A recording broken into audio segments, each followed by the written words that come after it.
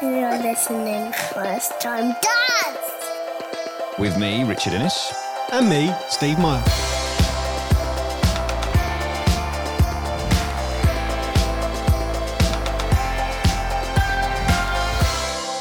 Hello and welcome to the first episode of First Time Dads with myself, Richard Innes, and Me, Steve Meyer. Steve Meyer. As you hopefully are aware, we are a pair of Daily Mirror journalists who both have young sons, and thought we would share our experiences and hopefully, offer some solidarity to dads out there. And I think in this first episode, Steve and I were just talking about this before we started recording. I think the place I personally want to jump straight into is dad guilt. Why are we here? Why are we here? What is the bloody point of being a dad when you have a young kid? Yeah. Where do you fit in? Because it's all about the mum and the baby. And you're there and you're thinking to yourself, right, well, I haven't done the birth and the baby seems to want to be with his mum all the time. And I get a cuddle from time to time, but I don't have working breasts. And so I have breasts that just don't work. Don't work. Well, apparently you can get them to work if you do some sustained lactating. I heard in my NCT class. You can do lactating? Yeah, but maybe that's a later episode. That sounds like an episode in itself. Yeah. No, let's not waste that little one. My God. Just so you know, basically, I suppose we should say this. My son Ben is currently 7 months old. Steve, you're a bit further down the road. Yeah, Jackson is 19 months, so we have a year's difference between us. My basic arithmetic. Yes, I think that's about correct. That's good. So I suppose my experience, you're a bit further down the road, so you're perhaps at that point now where I'm useful. You can be more useful. I'm still at that stage, and I have this conversation with my wife all the time. It is a real frustration, and you want to do more. It's like, there's a part of me that when I'm sitting there and I get to watch TV because Lindsay, that's my wife, has to go and feed him, there's a part of you think, oh, great result, I get to sit and watch TV. But there's a far bigger part of me thinking, this is rubbish. I'm not pulling my weight. And I constantly am beating myself up at the moment. And to the point where my wife has to kind of say to me, stop having a go at yourself, because I'm constantly thinking, well, I'm not doing enough. I'm not doing enough because Ben, he gets fed by his mum. He wants his mum when he's upset. His mum is better at calming him down. She's gone through the birth. She's with him all day. And I get these lovely moments, these wonderful moments where I come in from work and I'm now greeted by the biggest, cheesiest grin. And it's love. Here's the highlight of my day every day, which I know sounds really cheesy, but that's the truth. But so you have these isolated moments of real connection, but you never get that opportunity to have what the mum has. Yeah, I mean, I remember when I was an expectant first-time dad, and I spoke to a dad who said, you'll feel like a spare part to start with. That's the worst bit. You won't know where you fit in because you'll see these two people going about their lives and you're thinking, well, what's my job? And he suggested, you look after mum. So I did. Yep. Looked after mum, when she was out of hospital, when she was at home. Leave sandwiches in the fridge and make food and put it in Tupperware in the freezer for when I'm there. Did the old bottles of water with a straw in so she can drink that one-handed while breastfeeding. Tried to do a bit more of the washing, the normal, and those kinds of things. But the connection between Jackson and his mum, and I think it still is a different kind of connection even 18 months down the line. It's difficult to not break into, because that's maybe not the right word. But I do know what you mean. I mean, I think that is the right. If we just have a little bit on the outside, and I found it especially when he was crying at night. Yeah. Because I'd want to comfort him. I'd want to get up, leave mum asleep in bed, go and pick him out of his cot, comfort him back to sleep. But he'd be in the darkness, he'd wake up crying, and immediately he'd want his mum.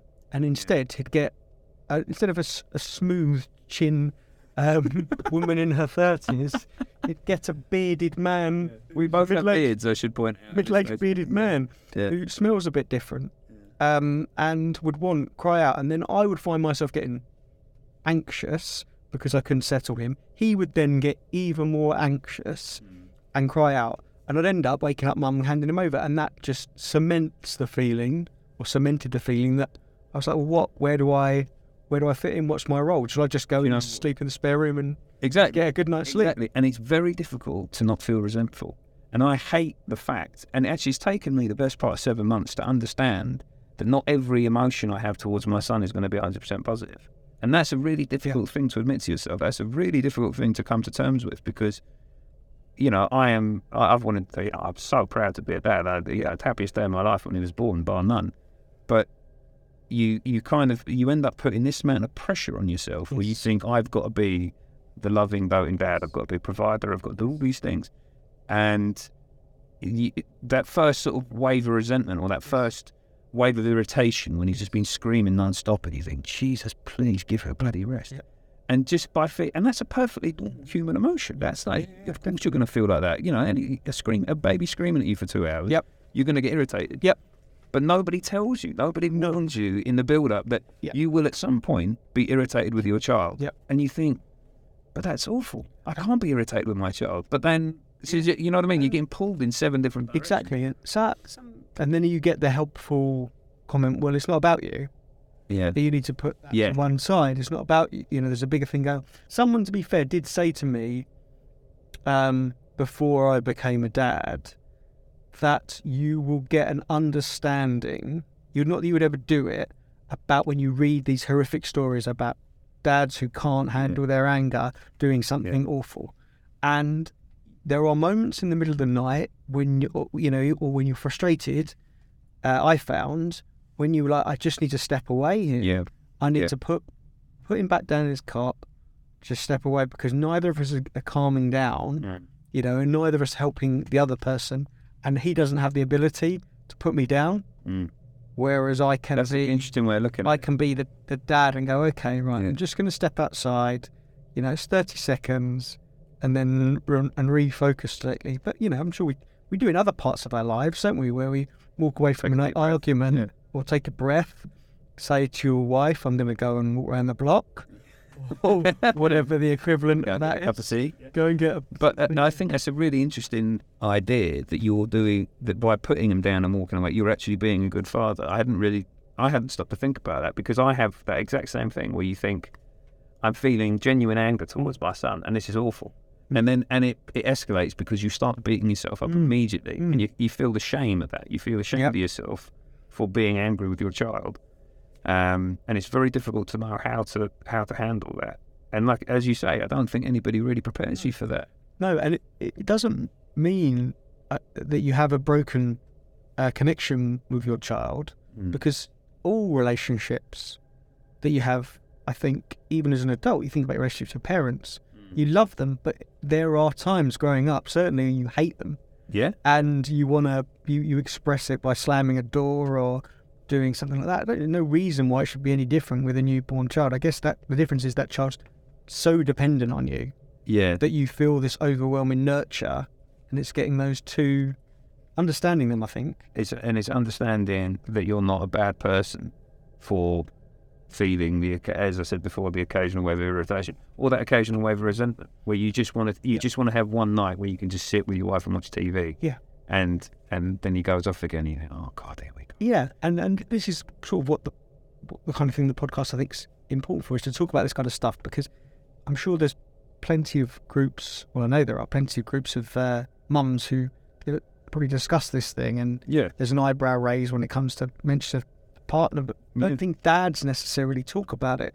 I think, and genuinely, just talking to you about this, both here where we're recording, or when we've talked about this type of thing before, it is very reassuring, because you realise I'm not a monster. I'm not a monster for getting annoyed with my son occasionally. I've never lost my rag with him, because you wouldn't, because it's your baby. Yeah.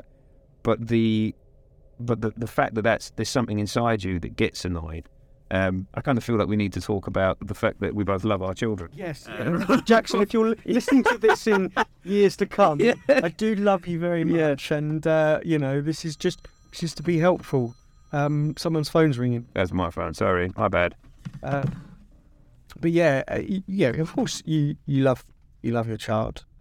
We love our boys, more than anything, do anything. And that's what, I think, where you get frustrated, because the intensity of that love it's going to be close to, drive you to anger. And it does take a while to.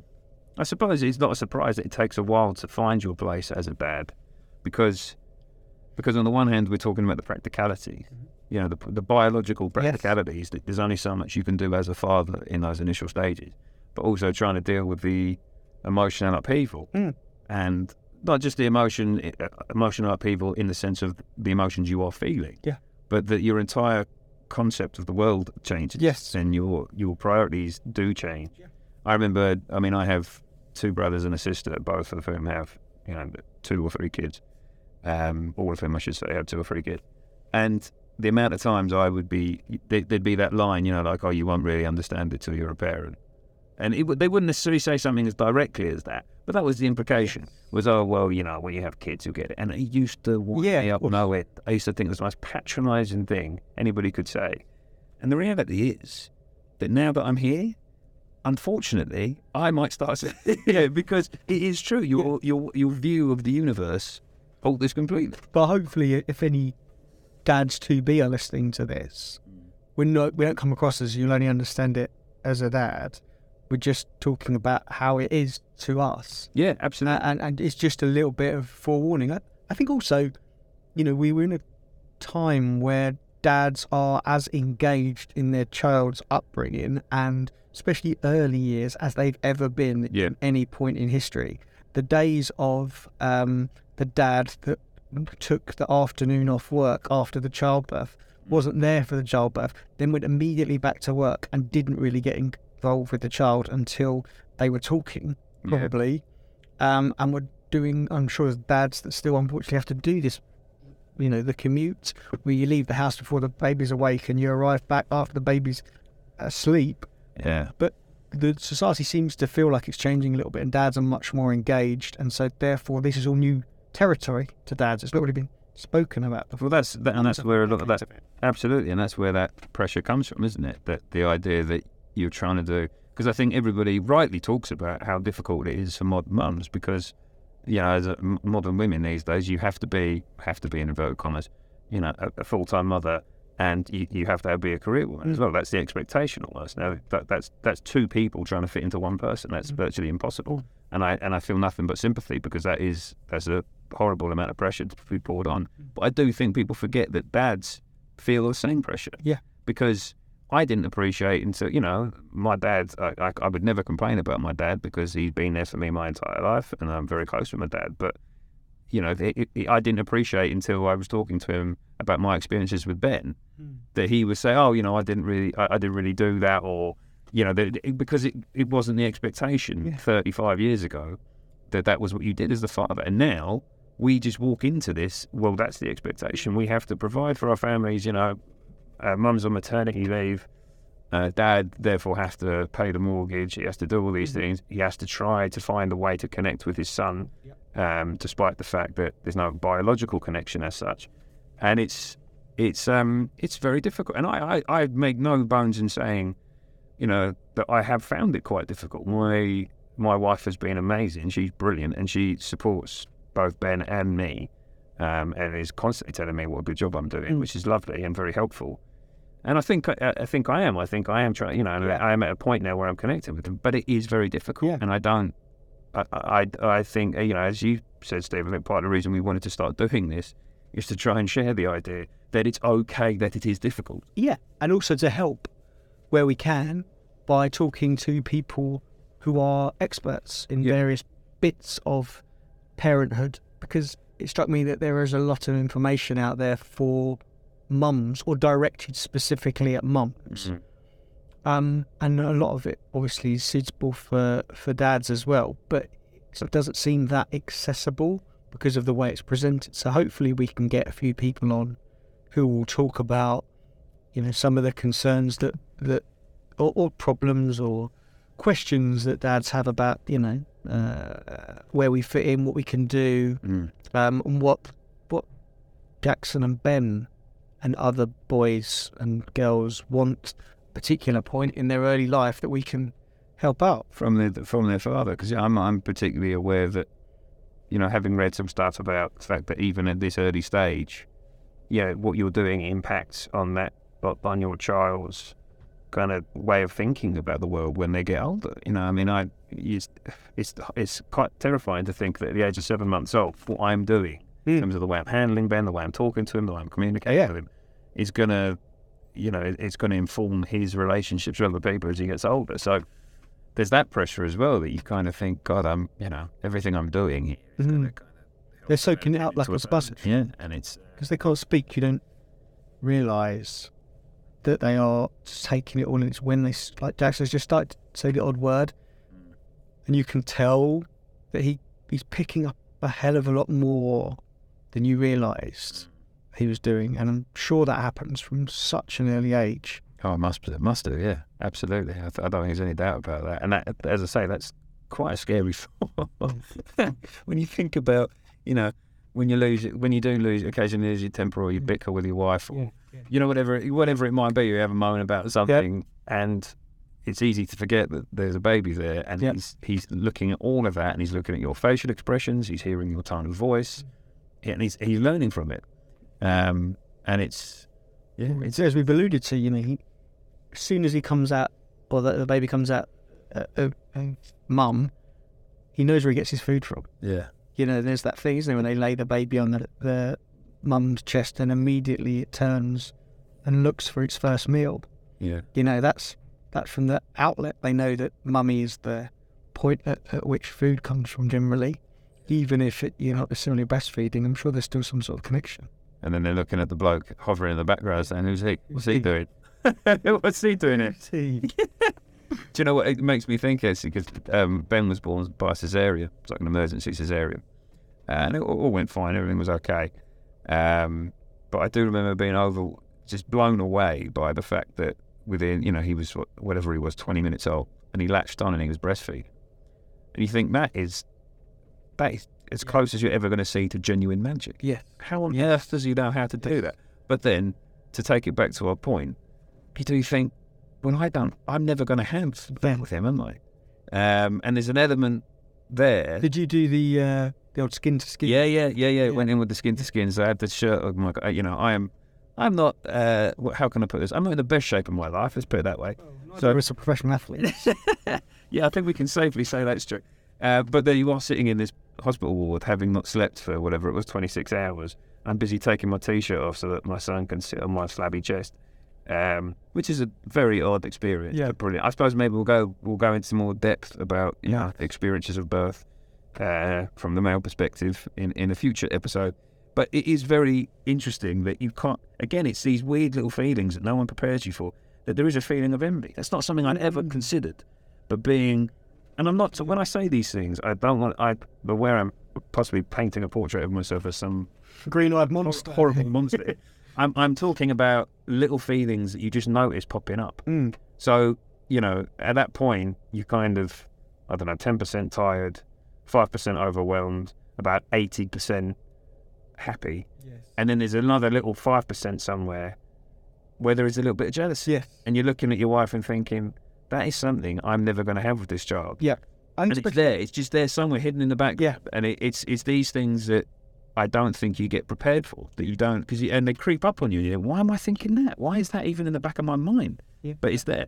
I think especially as well because generally dads have 2 weeks off after the birth. You then go back to work, your full-time job. During all that time you're going at work, you're obviously checking what's going on at home, you're getting pictures on WhatsApp of the baby and I think about 10 a day. Yeah, them out and about. But they've got their routine. You know, they've cracked it. They're cracking it together, how it's all going to work. Right, this is what we do in the morning. And you get it at the weekend. Right? No, well, this is his morning sleep. This is when he's hungry. That's definitely a hungry cry. Well, is he you're tired? No, you don't know. You don't know the cry. Yeah, you're getting told. You're getting told that no, that's not how we do the nappies now because he doesn't like it like that, or that's no, he doesn't like to be put down like that. No, he doesn't like to be held like that. Yeah. And you're being told, and you've just come home from a hard day at work, and you come home and you think, you're now telling me how to look after our child. And again, that's not the mum's fault. Yeah. That's her doing her job. That's she's the one that knows. But again, it's very difficult to not feel. Yeah. When she spent all day trying to lull him into a quiet, restful sleep, and you come through the door and immediately want to pick him up and give him a cuddle, play with him. Yeah. that kind of stuff. Yeah, it's difficult. Yeah, it is. I can see why we do get frustrated about it. You know, going back to the sort of early days, this sounds, everything I'm saying sounds terrible, but I'm just trying to be honest. So hopefully that's coming across. This is honesty rather than me being dreadful. But there was almost a part of me looking back that was glad that Lindsay had a cesarean, because what it allowed me to do was to become more vital. You know, like, because actually if a woman has a natural birth and it all goes swimmingly, within a couple, 2 or 3 days, she's up walking around and carrying a baby and picking the baby. When a woman has a cesarean, obviously things become far more complicated. She can't drive for 6 weeks. Yeah. The wound has to heal, so she has to be very careful getting up and all these types of things. And what it allowed me to do was, in those first couple of weeks, to become absolutely vital. So I was looking after the baby and I was looking after Lindsay. Now, Lindsay was worried that I was taking too much on. But what I kept explaining to her was that this was good. Yeah. I felt important. I felt like I really mattered and that I was really doing something for my family. Yeah, you got a job. Really, I was essential to the day-to-day running of our house, and making sure that Lindsay was okay and making sure that Ben was okay. And that made me feel good about myself, because I thought, I'm doing something now. I'm doing something really positive and I'm making sure everyone's okay. So I'm running around and I'm cooking and doing the washing, dealing with the coils, all that stuff. Yeah. And it was all good. And then actually what happens, I remember as I say, my wife is a model of patience. She's very calm, very patient, doesn't lose her temper about anything really. Whereas I'm the opposite. I'm like a ball of stress and I go off the deep end about just about anything, to be perfectly honest. But she, one of the things we would bicker about in those early weeks would be really almost like paperwork stuff. Like if a letter from the hospital had gone missing, or the little red book, which I'm sure we'll talk about the little red book a lot in not my class weeks. Different kind. The little red book, which is of no use to anybody, but you have to take everywhere. You do, which is really. We'll come to what percentile means at some stage. There'll be a whole podcast related to what on the things that you don't understand. I don't understand it still, and I'm 18 months in. There's plenty of words that you learn that you just never thought you'd have to know. Anyway, but yeah, things like the little red book and the paperwork and all this stuff. And I would get oddly irritated if things went missing, or if I'd say to Lindsay, "Where's that letter?" And she'd say, "I'll put it upstairs in the spare room." And I'd, "But it's not there. What did you?" And we'd have these like little rows about nothing major, but just like you bicker about stuff. Yeah. And then I realised what I was doing, and it was because this was one of my only roles. It's one of the only things you can find for yourself in those early days is, right, I am logistics manager. That's essentially what you become. So you start to think to yourself, right, this is what I do. This is my role. My role is paperwork, getting the birth certificate sorted out, getting the child benefits sorted out, getting all these things. And so the moment any of these things would be misplaced or put out, then I was, again, beating myself up, because I'm thinking, well, but this is what I'm supposed to be. This is my one bloody thing, Why can't? Oh God, I can't even do that. Can't even do that. And so that would, that was always a source of frustration, because all you're trying to do is identify the roles that you can take on. Yeah, no, I made a decision in fact, pre-birth. I think that after that conversation about you were going to be a spare part, that I was going to be mum carer. Right, yeah. Mum was going to be baby carer. I was going to be mum carer. Yeah. So, my wife Zoe, she's a big fan of, the Soreen bars, the malt nut bars. So we had like a fruit bowl in the bedroom full of those all the time. But I just kept topping up. I was buying them by like the crate. Because even now she can't look at one without thinking of those early period of Jackson being at home. So we had those, I had fruits, loads of bowls of fruit all over the house, because that's, I think I'd read that, nuts, fruit. Easy one-handed eating. I'd done multiple batch cooking. I like cooking anyway, so this is handy. Of like lasagnas and fish pies and shepherd's pies. Stuff for the fridge. Yeah, all stacked up in the freezer with their dates on. We had lots of frozen milk. I don't know why, because you can just walk to the end of the road and buy a pint of milk, but it felt good to have 12 litres of milk in the freezer. Right. And as I said, made sandwiches before I left the house. And we seemed to eat a lot of Nutella during that early. Yeah, we've gone through a lot of Nutella. And we're buying the big kind of drums of it. Yeah, the one you can't even fit on the shelf. Yeah, we've had to move a shelf. Yeah, you can get the Nutella. Exactly. Whereas it used to be you buy one in Spain on holiday that would last, for a few months or a couple of years even. It was only, this my stress came from the sleeping with Jackson and not being able to, or finding it difficult to be the person that settled him, because it seemed to be that it was always food that he wanted, and he didn't take a bottle. I think like Ben, it was just breastfeeding. Yeah. And Jackson was up to 9 months before we eventually, after trying every single bottle on the market, found one that worked. And that was only because my wife was going back to work that we kind of had to do that, because we had visions of him being brought to her work for breastfeeding and then taken away.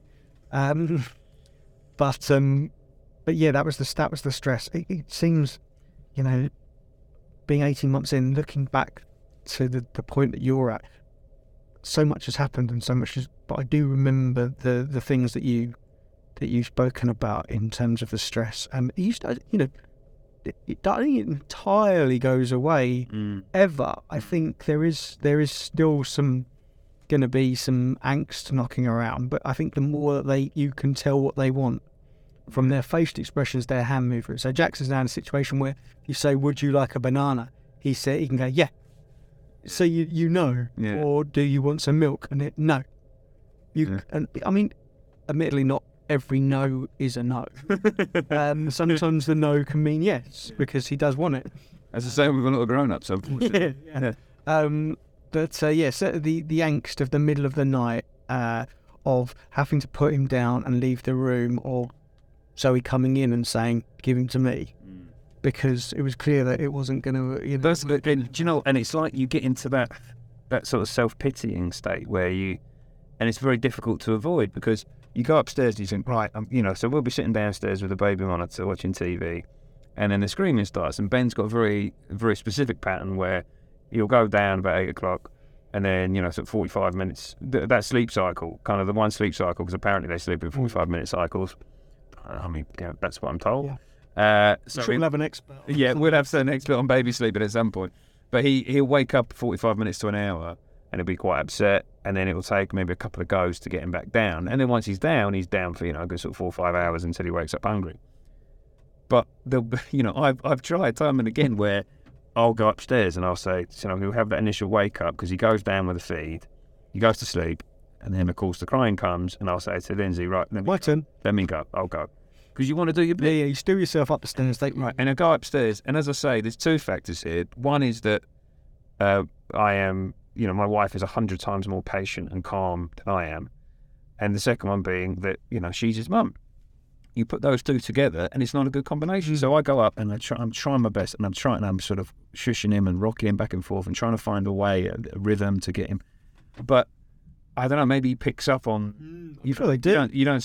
You don't have to be doing anything. You don't have to be saying anything. You don't have to be actively showing the fact that you're growing in frustration. You're not confident in this, Dad. Yeah, he can smell it. Yeah, it's like he can smell like you're not fancying this, are you? And I'm trying. Come on, it's okay. Shh. And you're sort of trying to get, and then of course, and Lindsay will obviously hear from downstairs on the baby monitor the intensity of his screaming kind of developing, and it gets to the point where she'll come up and say, "Give him here." And then, it'll be a quick feed or something, just a little sharp feed, just to calm him down, to get him back to sleep, or whatever it might be. But you then walk out the room, and it's very difficult to not sort of hang your head a little and think, not only have I not calmed him down, I've made it worse. That's exactly. I've actually managed to make him feel worse. So me being here is not only pointless, it's actually having a negative impact on him. And that is a horrible thing. Well, and also it escalates beyond that to the point where he first cries, and you say, "I'm going to go," and your wife then goes, "Are you sure you're going to be all right?" Yeah. And you're like, "Yeah, I'll be fine. I'll be fine. I'm his dad. I can do this." Yeah. And so you immediately, before you've left the lounge, your hackles are up. Yeah. You walk up the stairs, muttering under your breath. And no, you're not approaching the room in the right manner. Yeah, no, exactly. And then she ends up coming up and taking him off you and there's a slight look in the eye, which is, should have just left it to me. Yeah, I told you. I told you. Yeah. We both know. Yeah. But you've got to keep going. You've got to keep doing it. There's no I don't think anyone comes out of it well if you just go, right, you're the mum, you do it. Yeah. No, that's true. I don't think that affects that. It doesn't help your relationship with child, and it certainly doesn't help your relationship with mum. No. No, that is very true. That is very true. I mean, the other thing that you start to, and I guess this is sort of turned into us talking about a list of negative feelings, because I think we're all very aware of the positives. Yeah. I think the positive, that it's almost like you could say, here we are sort of nitpicking, almost going through the negatives, because there's only sort of one real positive, but it's such an enormous life-affirming positive that you can't really talk about it too much. It's almost like, well, I'm his dad, he's my son. Yeah. And some of that stuff is This shouldn't beyond the be main. off. No, absolutely being a not. dad. Absolutely. What we're trying to do here, I think, is give you a realistic appraisal of some of the challenges and some of the What it's like to be a first-time dad. yeah, some of the feelings that are going to come up and some of the difficulties, and there are. And if anyone tells you they're not, then they're lying. Frankly, I mean, that's what I've come to learn from conversations Steve and I have. But obviously, both of us know plenty of other dads in the same sort of in the same sort of situation. And actually, when you get into it and you start talking to friends with kids and stuff, you realise everyone goes through this. It's just people don't really talk about it.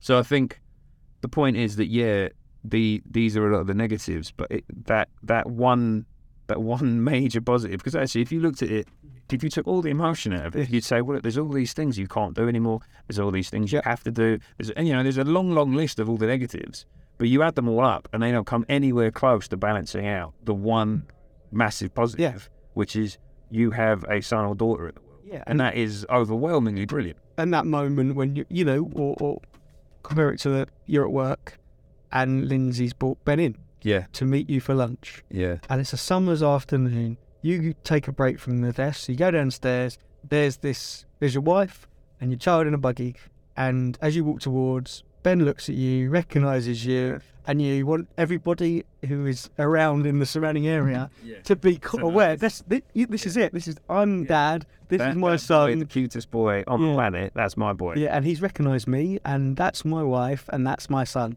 Do you know the one that gets me is, because that is a very good one, the one that gets me is our bedtime routine is we'll give him a bath, and then he comes downstairs and he sits on the sofa with me and we do a story.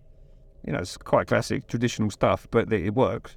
And so we'll sit there and we'll read one of his books, I'll read the story, and I try and do all the voices, the ups and downs and all that, even though he doesn't understand it yet, it's a thing. Much to entertain yourself. Yeah, exactly. Yeah, actually, there is a bit of that. I think, which book do I want to, because he's still not at the point where he even knows the difference between the books. Which book do I want to read tonight? Let's read that one. That's quite a sweet one. And then we do it all. And then, so once the book's finished, Lindsay then takes him upstairs to give him a feed, and then sort of because it would drop him into the cot, because that sort of sends him over the edge. But the bit I love is we're sitting there. So I'm sitting on the sofa, and as he's going up the steps, and this is the same every night, Lindsay's carrying him. So she's carrying him, holding in her front, and his little head's poking out over the top. And as they go up the stairs together, his head just comes right around the side of her arm, and he's still like he's just staring at me. He's still looking at me as he goes up the stairs until the last possible bit. Story man. Yeah. And it's just, it always gets me every night, because I think, God, how sweet is that? It's very easy when you start talking about all these negatives to forget the as I say, the very big positive element of all this. But I think you've only got to walk around and look at sort of filmed advertising, TV, to see all the images of successful fatherhood, which is closeness between son and dad, all that. But there's not much around of some of the realities when the door shuts, which is why we're talking about it. Yeah, I think so, because I think that's the point, isn't it? Everyone knows about those positives. I don't think you necessarily can empathise properly until you've done it, which I hate saying, but I think that is true. Yeah, I think that is true, because it is unlike anything else I've ever done or anything else I've ever felt. But I think you're certainly aware of it. You kind of know, okay, having a kid is going to be brilliant. It's going to be hard work, but it's going to be brilliant. And I think all we're trying to do here is explain that, yes, it is all brilliant. Yeah. But there are these things that... The hardest and the best thing you'll ever do. The hardest, that's a good way of summing it up. The hardest and the best thing you'll ever do. I think that's very, very true. It's it's amazing that you still manage... like when you think about all the stuff you used to do and all the stuff you used to moan about. Yes. And then you think, I used to moan if I got woken up. If someone had woken me up in the middle of the night, I'd have lost my marbles. Yes. Yeah, it's It's like we can work on that 4 times every night, forever. exactly. It's so 6 o'clock at the moment. He gets up at 6 o'clock every day, which is great because he's not getting up at 4:30. yeah, it's a bonus. It's a bonus, and he's not been waking 4 times during the night. Does he sleep through now? He goes to sleep at 7 and he sleeps till 6. Oh man, that's the dream, isn't it? And he had the weekend. He had a temperature in the middle of the night, and he woke up crying. Gave him some Calpol, magic stuff. Calpol. Oh god, We'll do a podcast on what goes into Calpol. So, we'll get Mr. Calpol in, and then his temperature came down in the next half an hour, and I took him back up.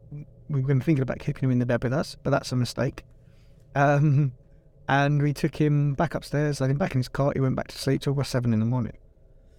It was great. That's the way forward. It was great. When does that happen? Can you just help me out with that? Yeah, I mean, we did the build pool. We went to some dark places before eventually we decided we were going to do some sleep training, which is a polite way of saying controlled crying. Yeah. Which sounds a lot worse than it is. I see. I can't get my head around it. I know why people do it, and I can imagine that we might get to that point, but I can't get my head around the idea of letting your kid. Everyone who's done it, who said to us before we did it, said, you'll say to yourself, why didn't we do this sooner? To be fair, we did it when Jackson was 1, so it was quite old when we did it. And I would agree, why didn't we do it sooner? It was tough, but to get that 7 o'clock at night till 6 in the morning sleep when you are being woken, and it's not just being woken 4 times, 5 times a night for half an hour, it's you wake up, you're both awake. He then takes another 45 minutes to go back to sleep, and then you're another 45 minutes before you go back to sleep. And after that, this is a whole series of podcasts about baby sleep. Oh god, yeah, that's not. But don't waste it all now. But yeah, no. But we were saying, we were saying about the positives because I think it's important to remember the positives. Not this. We shouldn't just be talking about those kind of grim moments. Yeah, yeah. They are wonderful. They are, and I think I don't think I can say with great confidence that I don't think either of us would change it for the world. But it's just awareness. I think. Awareness. Just know you're not alone. Yeah. No, you're not alone. And actually, if you do feel like, if there's a big voice in your head saying, "Please just shut up," I mean, don't say that to your child. That wouldn't be great. But if there's a voice in your head screaming in the back of your mind, going, "God, I wish this little sod would just shut up," you are not alone. That it does not make you a bad dad. That is not an awful thing. That is a natural human reaction. Chances are your dad said it to you. His dad said it to him. Yeah. All right, going back to the caves. Yeah. And down your road at that particular time, there'll be another dad who'll be exactly the same situation, saying, "Why won't he go to sleep? Why? Why? I think the why question is probably quite a good point on which to wrap this up for this particular episode. Yeah. Why? Yeah. Which is probably what you were asking yourself having listened to this. So yeah, hopefully that gives you some. Hopefully this first episode has given you some idea, some flavour of the type of thing we're trying to do here and what we're trying to offer. We're not experts. We're just two dads, 2 first-time dads. Yeah, that's it really in a nutshell, and that's also why we will be getting some experts to actually come on and offer some practical advice rather than some moaning and whinging from the pair of us. So thank you very much for listening to this. So we hope sincerely you'll listen to the next one and the one after that and the one after that. Easiest way to do that, of course, is to subscribe to iTunes. Subscribe to the podcast there. You can listen to us on Audio Boom. And please do leave us some reviews, some ratings on iTunes. And within that, do feel free to offer some suggestions, ask some questions, maybe some things you think we should be talking about, all this stuff. So, until the next time, thanks for listening. Yep, thanks very much for listening. Good luck with whatever you're dealing with this week in terms of being a first-time dad or parent.